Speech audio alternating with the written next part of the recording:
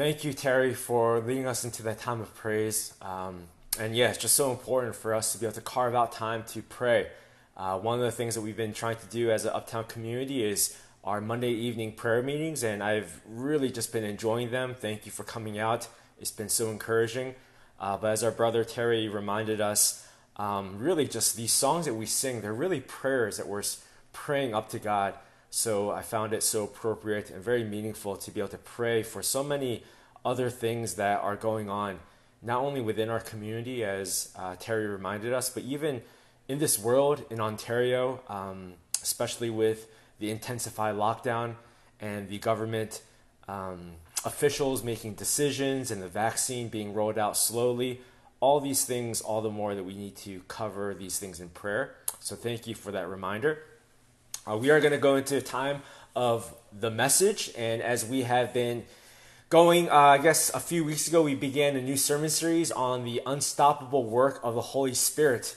And already I can tell that there are so many questions that people have been emailing me, whether it's through your life group or just individually. Thank you for those questions.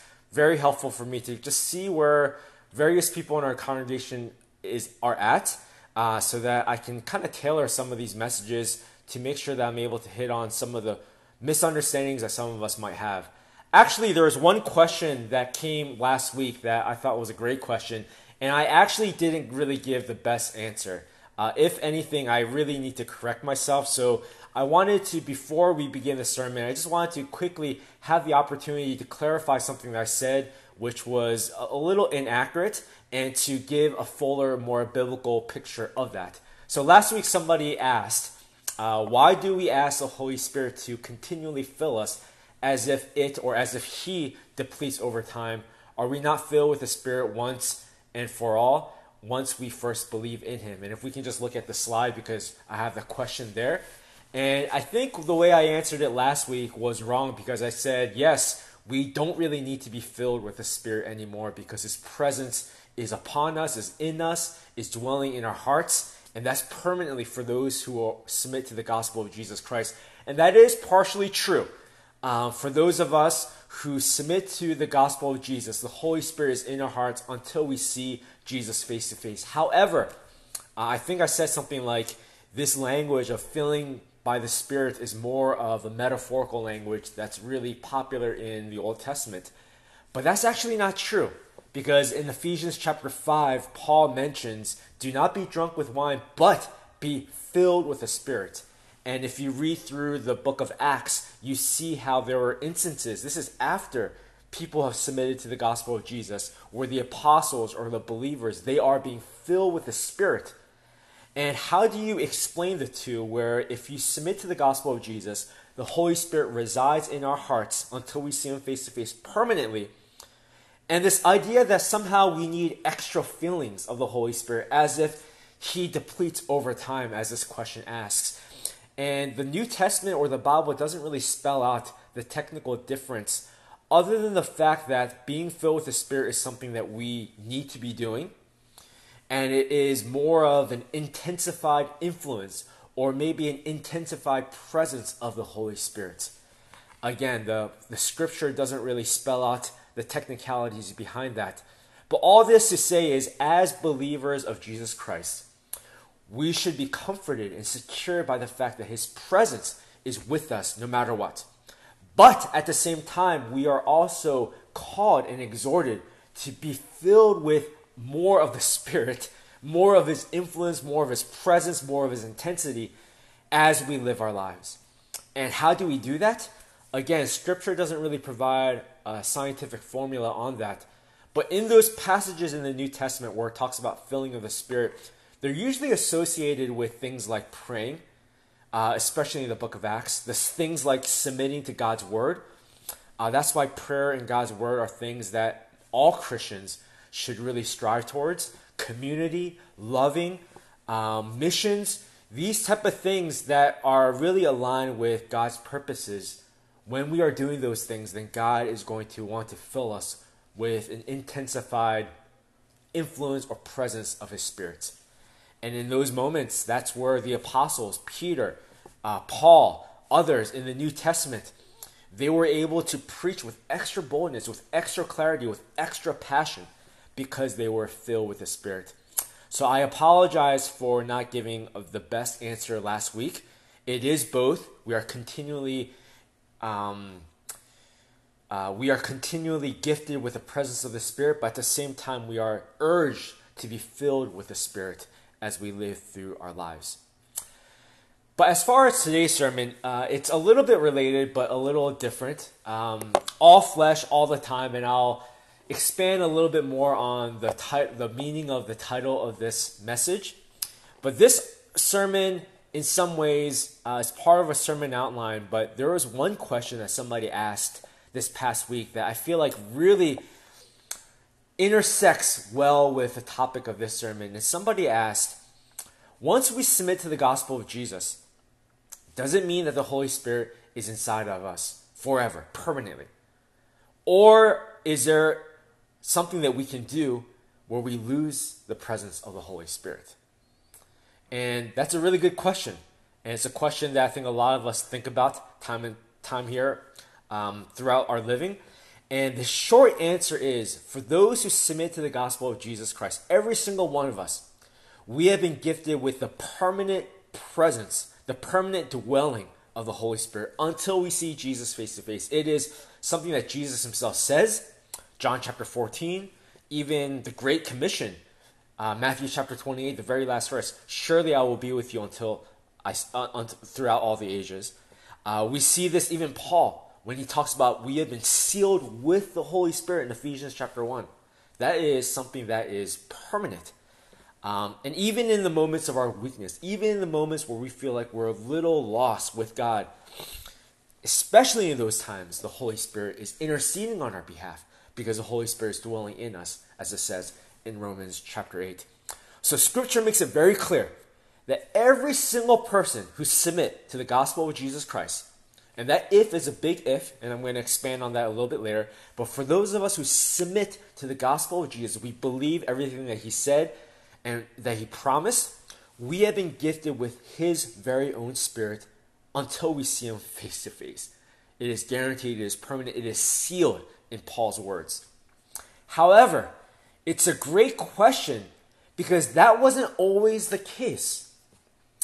And here is the structure of today's sermon. Is what I'm going to do is I'm going to briefly survey who the Holy Spirit is and how he interacts with us in the Old Testament, and how it's very similar to the New Testament, which is our era, but in some ways it's very different, because in the Old Testament, the Holy Spirit wasn't permanently dwelling in the lives of God's people.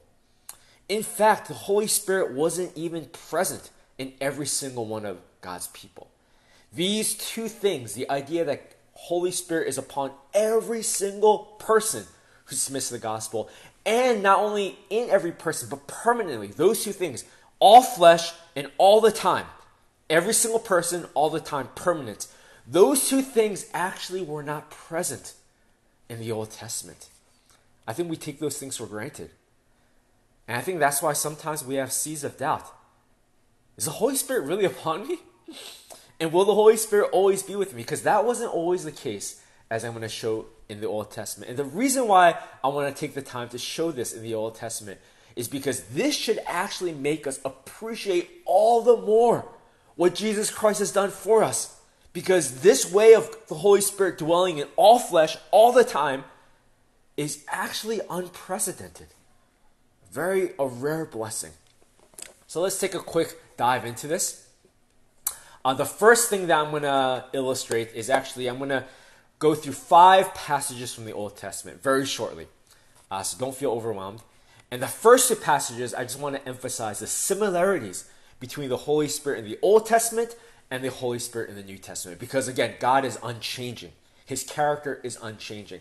And the first thing that I want to just really emphasize and establish, and I alluded to this last week, is the idea that the Holy Spirit is God.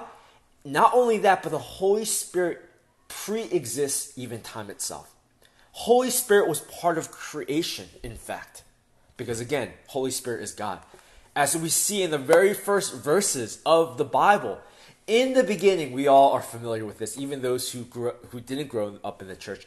In the beginning, God created the heavens and the earth. God created the heavens and the earth. This is before time even existed. The earth was without form and void, and the darkness was over the face of the deep. And then what does it say? And the Spirit of God was hovering over the face of the waters. And God said, let there be light, and so on and so forth, the 6 days of creation. And basically, from the very get-go, it couldn't be even clearer than this. Very first verses of Scripture, it makes it explicitly plain that the Holy Spirit is not only God, not only pre-exists before time, but was responsible for creation. Remember, God is three persons, one God, and the Holy Spirit was part of creation. Not only was the Holy Spirit part of creation, but the second passage that we're going to take a look at is even right now, as we speak, as we breathe, the Holy Spirit is responsible for the maintenance of our own existence in our lives. The very breath that we breathe is being borrowed from the Holy Spirit. Even the entire universe, all the galaxies orbiting, all the planets orbiting, the gravitational pull, everything, all of that minute detail that enables this small speck called planet Earth in this vast universe to thrive and for life to exist and to flourish, all those things are sustained by the Holy Spirit.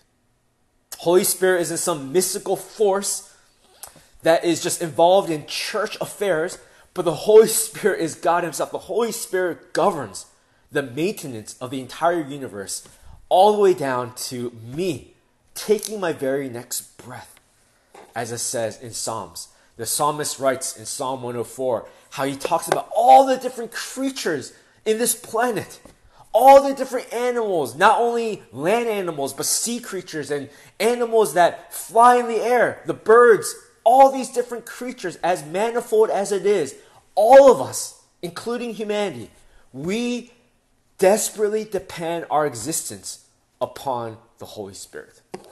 As it says in Psalm 104. These, and this is talking about all the animals, and you can read Psalm 104 for the full context if you don't believe me. These all look to you to give them their food in due season. When you give it to them, they gather it up. When you open your hand, they are filled with good things. When you hide your face, they are dismayed. When you take away their breath, they die and return to their dust. When you send forth your Spirit, they are created and you renew the face of the ground. Our very existence is utterly dependent upon God, and in this case, is attributed to the Holy Spirit. Now, this isn't really the purpose of the sermon, but I do want to mention this. This is a little bit off on the tangent. But especially in light of death being more of a reality. Again, if you've been with us, you know death is a horrible thing. It's an evil thing. I preached an entire sermon on just the evilness of death. Even though in secular society, they're trying to make death not so evil. And they're trying to make death a necessity, a needed part of life for us to appreciate life or whatever. But no, Scripture makes it very plain, very clear. Death is evil. It is horrific. But 2020 with the COVID-19 and even with our demographic at Uptown as we're getting older and our parents are therefore getting older and we are seeing the fragility of our own, not only of our own lives, but especially our parents, grandparents, aunts, and uncles, deaths, unfortunately, in this demographic is going to become more common for us. I mean, that's just the way of life. And as I've been walking through some of this with you guys over the past few months, you know, as much as I want to emphasize that death is evil, and it truly is, at the same time, death is our rightful sentence. Scripture also makes it abundantly clear that we as sinners, our rightful sentence is death.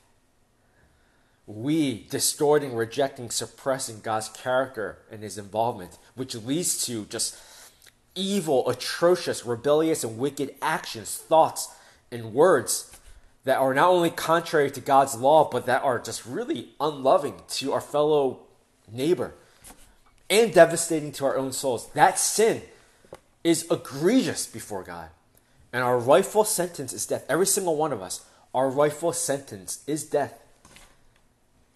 Therefore, every breath that we breathe, every second of our existence is really a gift of God.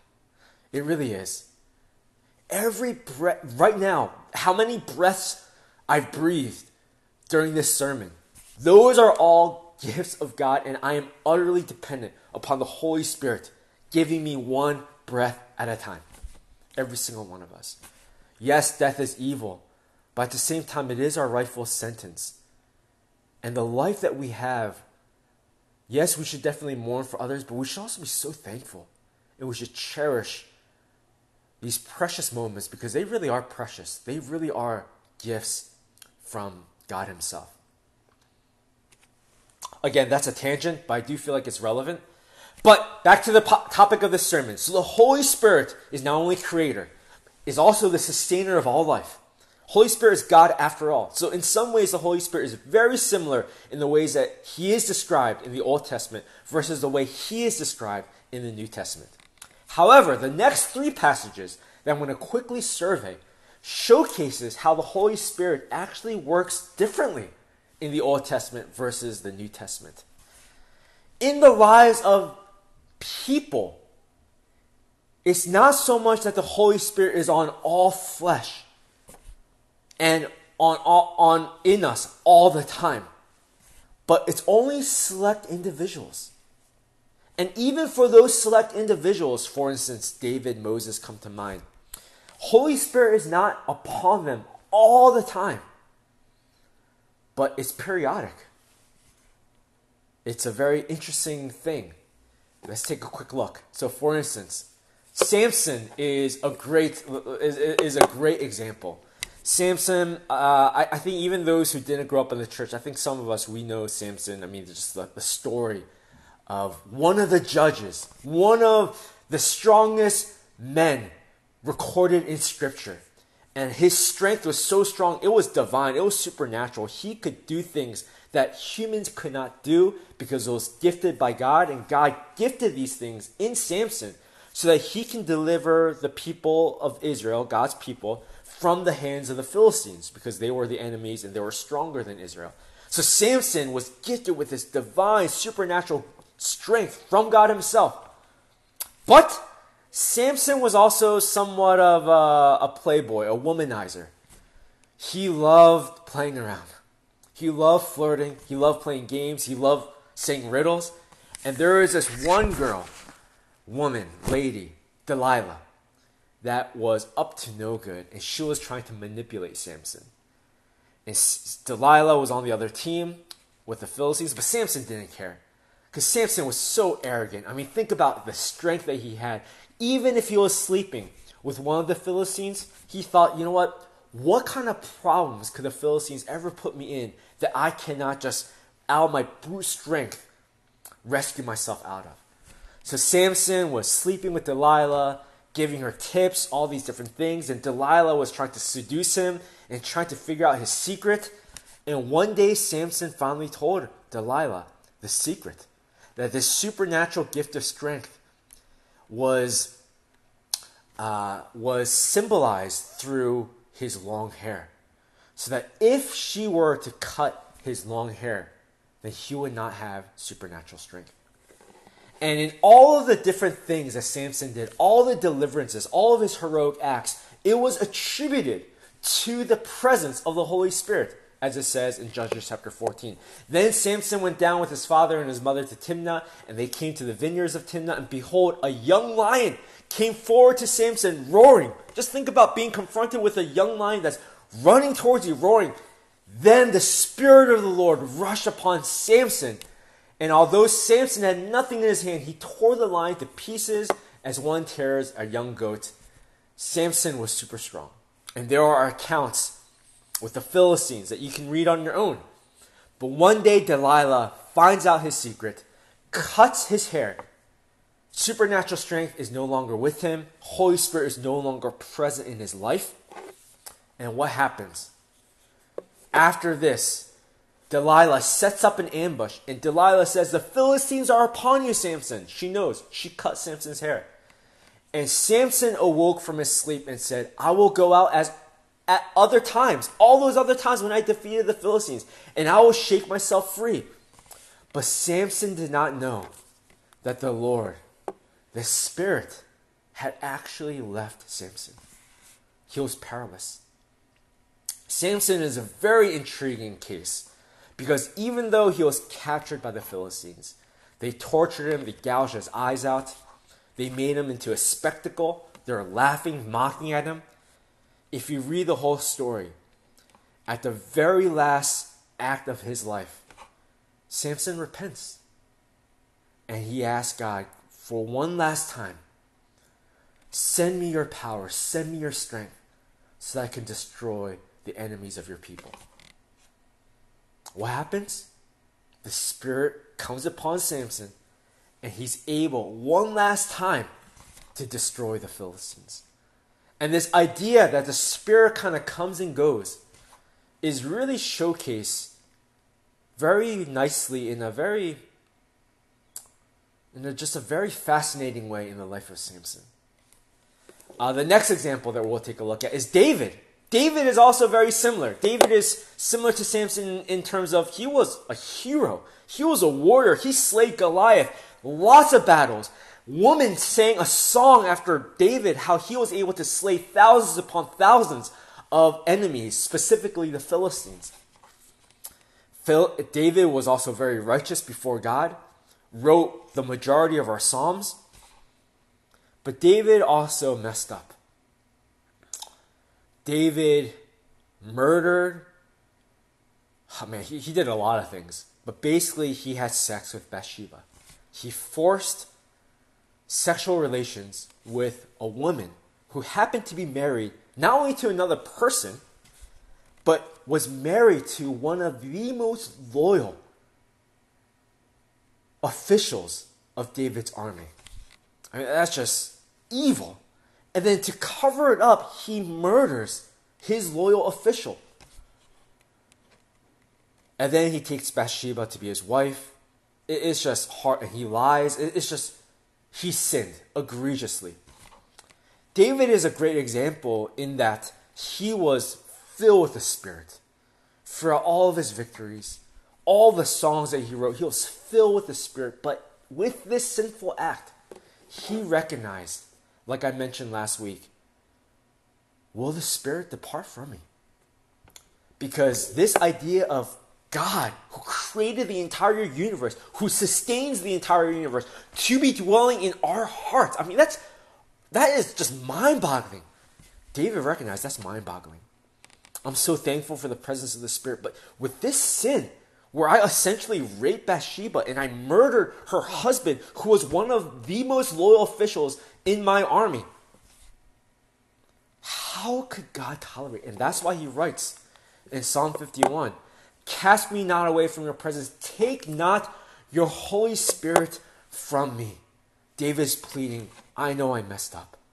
Even if I didn't mess up, I don't deserve your Holy Spirit. But especially with these sins, Holy Spirit, please don't depart from me. It's this idea that the Holy Spirit is on select people, not on all people. And he's not with them all the time. It's not a permanent dwelling. He doesn't have a permanent abode within their hearts in the Old Testament. But the last passage that we'll take a look at in the Old Testament is there's actually a promise where things might change. There is a prophecy given by the prophet Joel, and it reads like this.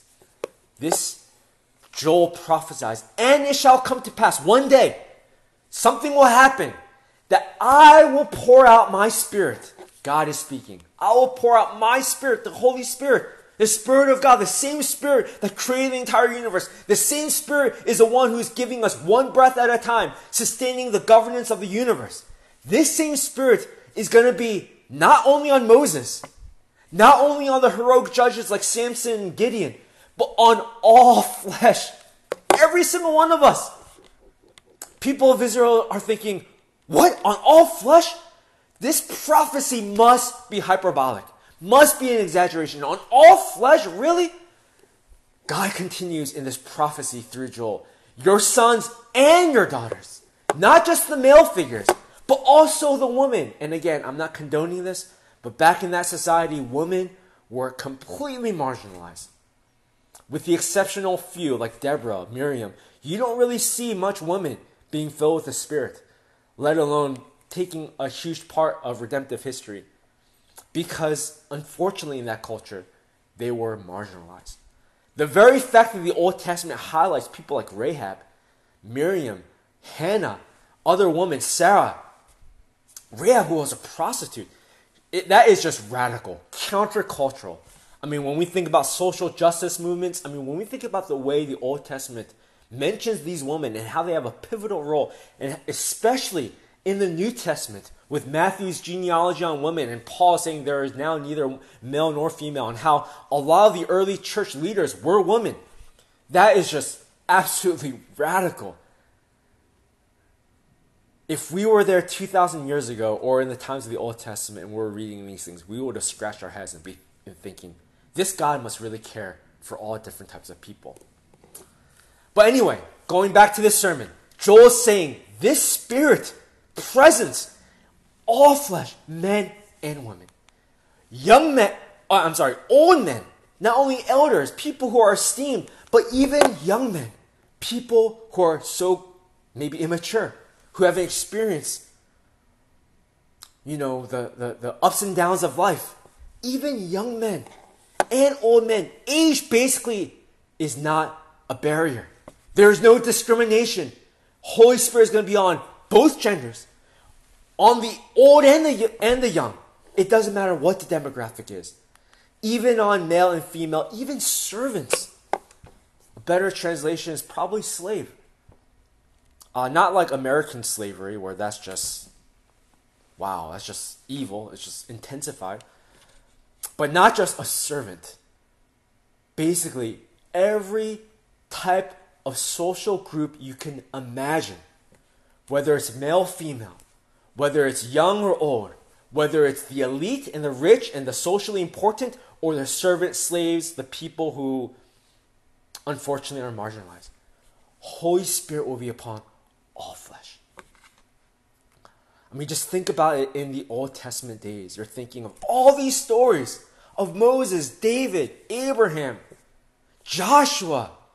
The list goes down the line. And you're thinking, wow, they were filled with the Spirit. What was that like? What would it have been like to be filled with the Spirit? Oh my goodness, that must have been amazing. I wish I won that lottery. I wish just for a second that I can experience this dwelling of the Spirit. And you hear this prophecy from Joel. You're rubbing your eyes, you're taking the earwax out of your ears, and you're thinking, oh, wait a minute. One day, the Holy Spirit, the same Spirit that created the entire universe, the same Spirit that is governing the universe, this same Spirit is going to be on all flesh, men and women, poor and rich, young and old. Really? Will this actually happen? And it's because in the Old Testament, as much as God was involved in people's lives, He wasn't involved with that level of intensity until later. And that brings us to the New Testament. And in the New Testament, I'm going to read a passage, one of the very first sermons after Jesus died and resurrected. After Jesus died and resurrected, His Spirit was upon His disciples, as we talked about last week. One of His disciples being Peter. And Peter, maybe the very first recorded sermon after Jesus' resurrection, he quotes this same exact prophecy from Joel. Let's take a look at what he says. In Acts chapter 2.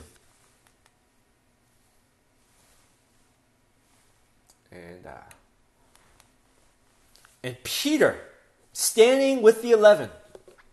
At this point, there's only 11 disciples, apostles, because of Judas betrayed. And Peter, this is after Jesus' resurrection, he lifted up his voice, and this is what was uttered through the prophet Joel. Same exact prophecy.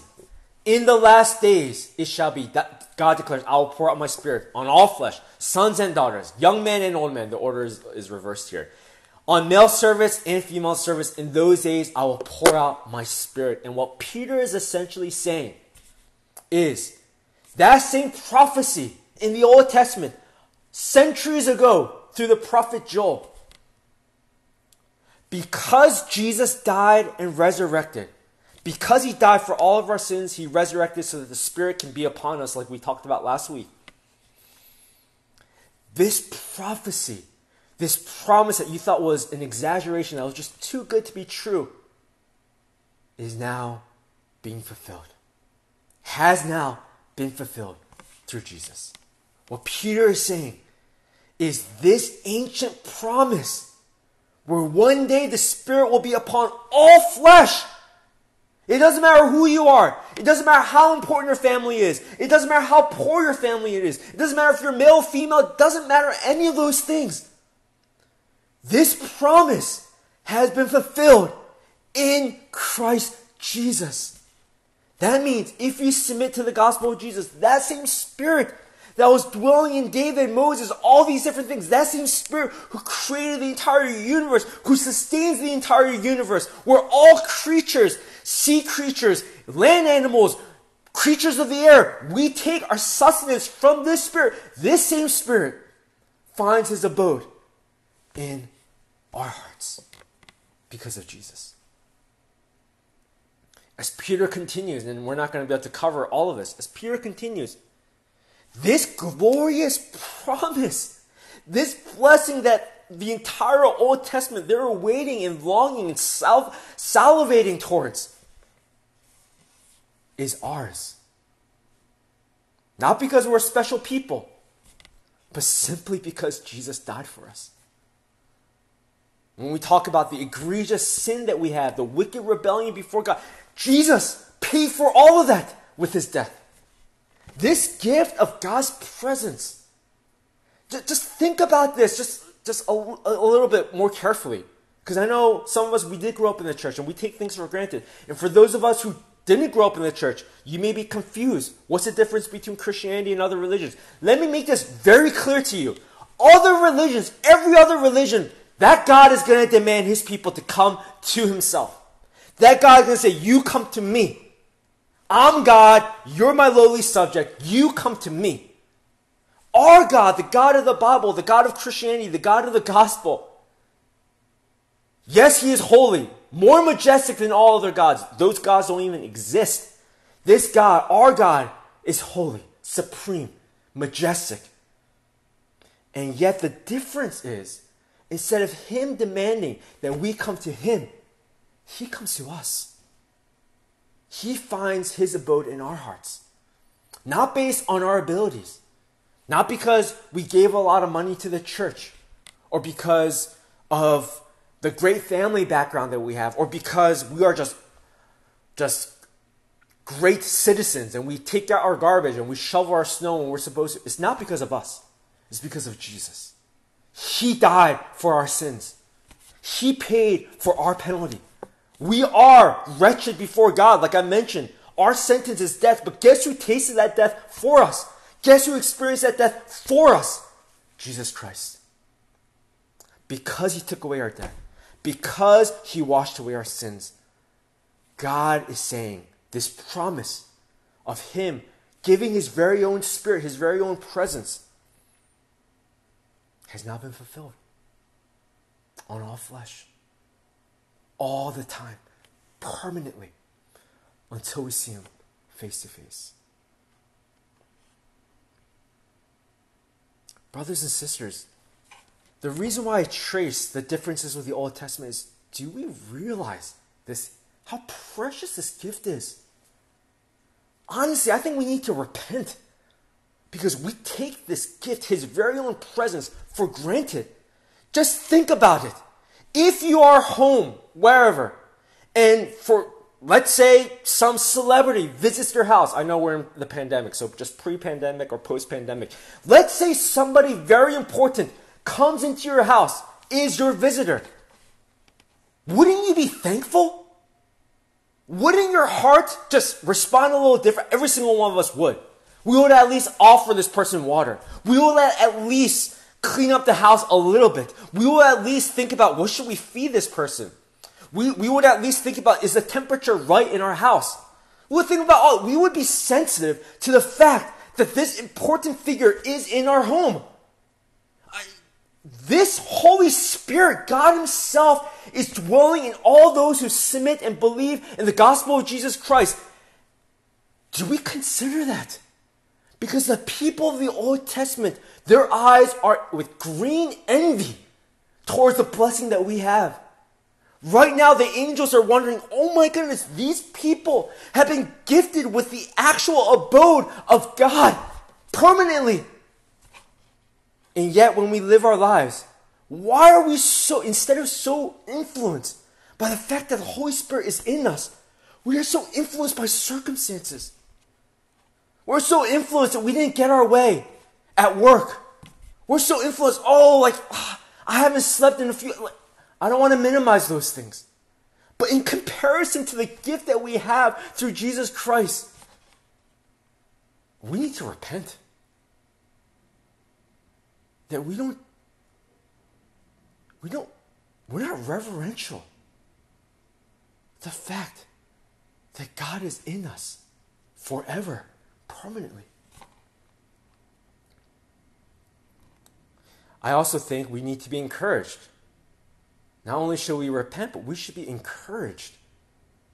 Because if this presence of the Spirit does not depend on us, but depends on what Jesus has done for us, that means, brothers and sisters, those of us who feel lost, those of us who feel discouraged, those of us who feel like you don't know what's going on in your life, you feel like you've been rebelling, this promise is not based on how faithful, how loving you are. This promise is based on what Jesus has done for you. Simply submit and believe in that. And this promise is yours. Maybe you've had a really, really difficult day. When I say day, I say that metaphorically. Whether that day is a week, months, a year, a decade.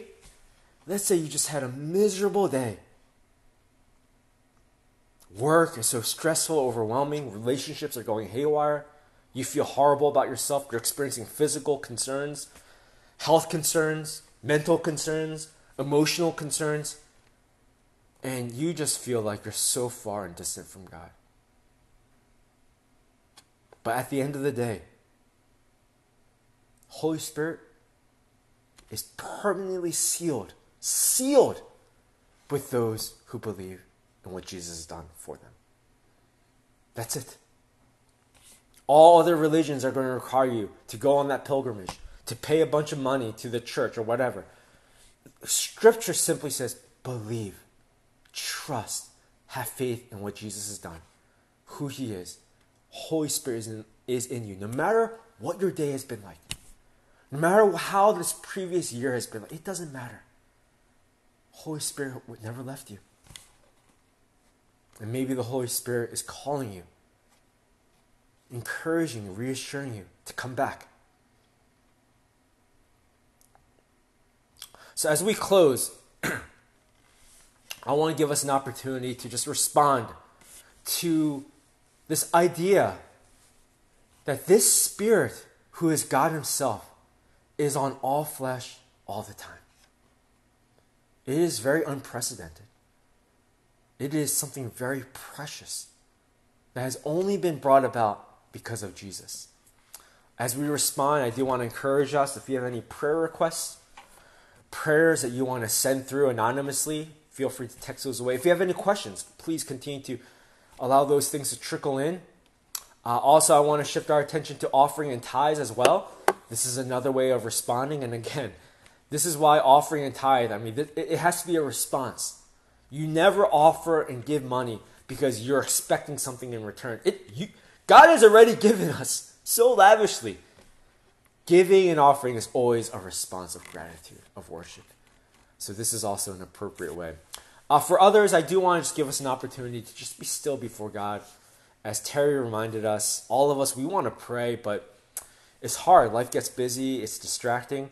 That's why Sunday worship and community is so important, because together we discipline ourselves and we pray together. So I just want to give us an opportunity to reflect upon what was mentioned and how the Spirit may be convicting you, whether to repent or whether to be encouraged.